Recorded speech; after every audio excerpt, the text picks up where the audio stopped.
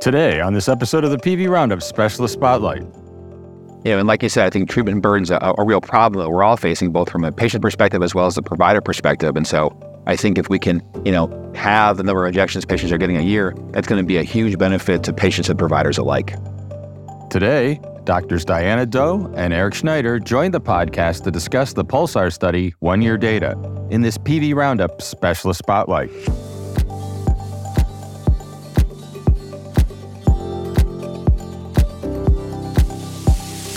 Regeneron is pleased to support this educational resource for healthcare professionals who provide retinal care. The content is solely the responsibility of the authors and does not necessarily represent the views of Regeneron or its affiliates. Hello, I'm Dr. Diana Do at the Byers Eye Institute at Stanford University. And I'm Eric Schneider from Tennessee Retina in Nashville, Tennessee. Thanks for joining me, Eric. Great to speak to you today, Diana. Excited to be here. Eric, I understand that you had presented the exciting PULSAR study at the annual ARVO meeting in New Orleans, and I was hoping we could discuss some of the data for all of our colleagues who weren't able to attend the meeting. Does that sound like a good plan to you? Sounds great, Dan. Let's do it.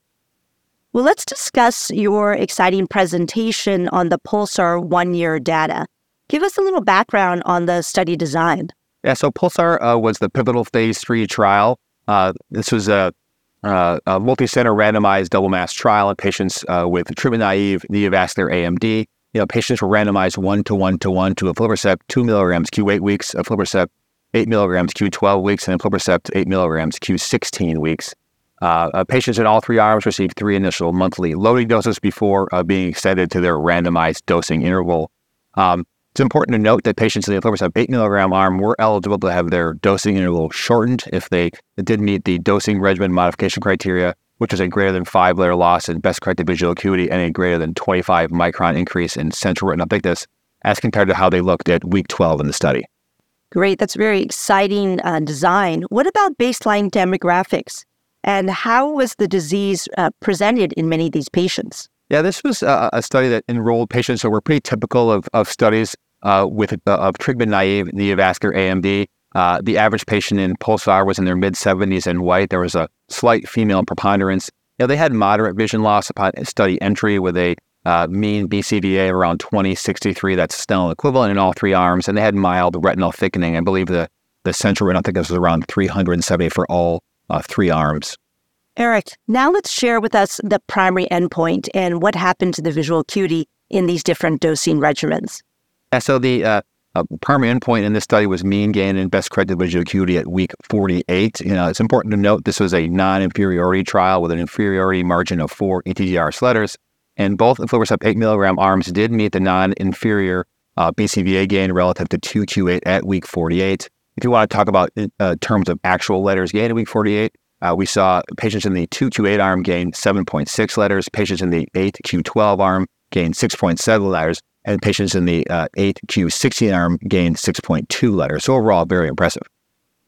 That is very promising data. Were you surprised about the dosing intervals and how many patients could be dosed every 12 or every 16 weeks with the 8 milligrams of aflibercept? That's a great question. I think, considering the relatively strict dosing regimen modification criteria they used in the study, I was actually, pretty surprised. I think overall, if you look at the pooled aflibercept 8 milligram set of patients, about 83% of patients were able to maintain at least a 12-week dosing interval through week 48. I think that number really speaks to the durability afforded by the higher molar concentration with the aflibercept 8 milligram used in the trial. I think certainly treatment burden and the number of injections that are needed with our current anti-VEGF agents leads to suboptimal outcomes. But with this new 8 milligram aflibercept data, it looks very promising. Can you tell us about the number of injections that were required through week 48? Yeah, definitely, Diana. It makes sense with a longer dosing interval, we're going to see less injections, and that's what we saw in this trial. In patients in the 8Q12 arm, they received 6.1 injections over the 48 weeks of this trial. And patients in the 8Q16 arm received 5.2 injections. And like you said, I think treatment burden's a real problem that we're all facing, both from a patient perspective as well as the provider perspective. And so I think if we can, have the number of injections patients are getting a year, that's going to be a huge benefit to patients and providers alike. Can you also share with us any important secondary outcomes that were of interest in this study? Yeah, I think probably the most interesting secondary endpoints were anatomic data. What they looked at was the proportion of patients who were able to achieve a completely dry macula, both at week 16, which was 8 weeks after the third initial monthly loading dose, as well as at week 48. And we see at both those time points, patients in the pooled aflibercept 8 milligram arms had significantly higher proportion of patients who had a completely dry central subfield as compared to the 228 arm. So I think that's, again, very impressive drying power.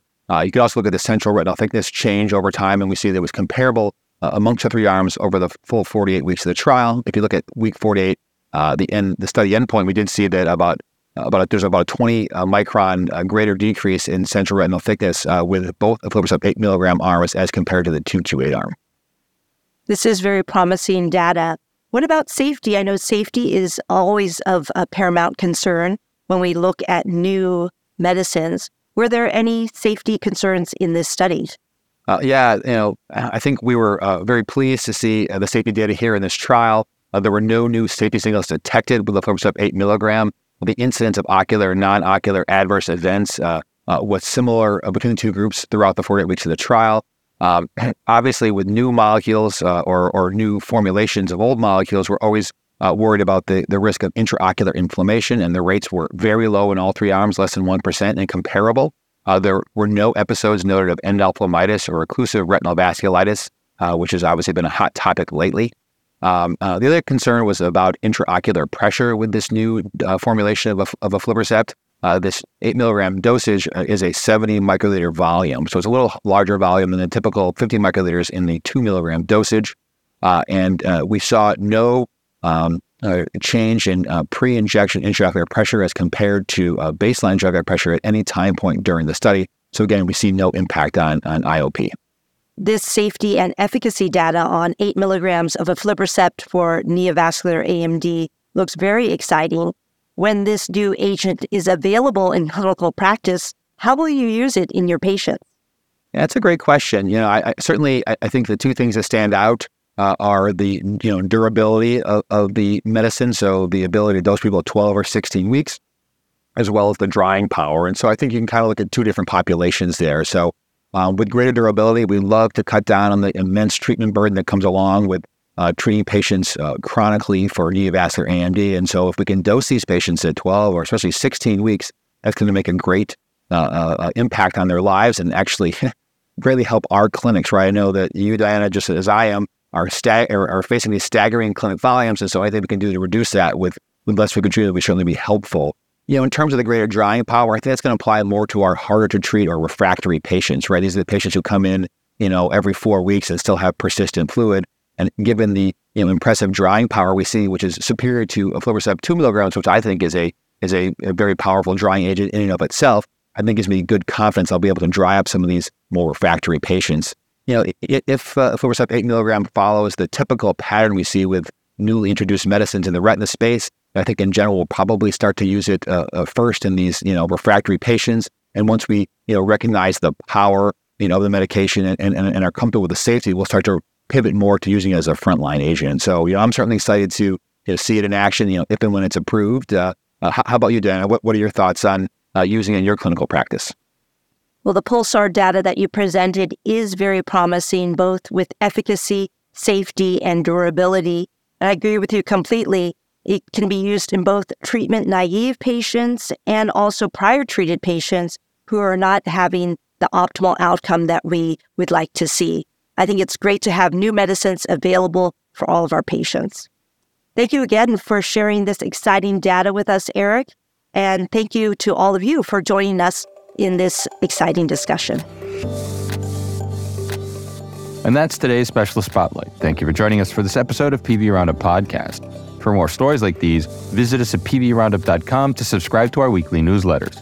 Thoughts, comments, or suggestions? Please leave us a review on your preferred listening platform or email us at editorial@pvroundup.com. Subscribe to our podcast on Spotify, Pandora, Apple Podcast, TuneIn, or Google. You can also download our Amazon Alexa Flash Briefing, Medical News Roundup, and just ask, "What's my Flash Briefing?" Thanks today to our guests, Drs. Do and Schneider, and Deshaun Mullen and Kate Rio for production assistance. Join me next time for an episode where we cover the latest stories in the world of medicine.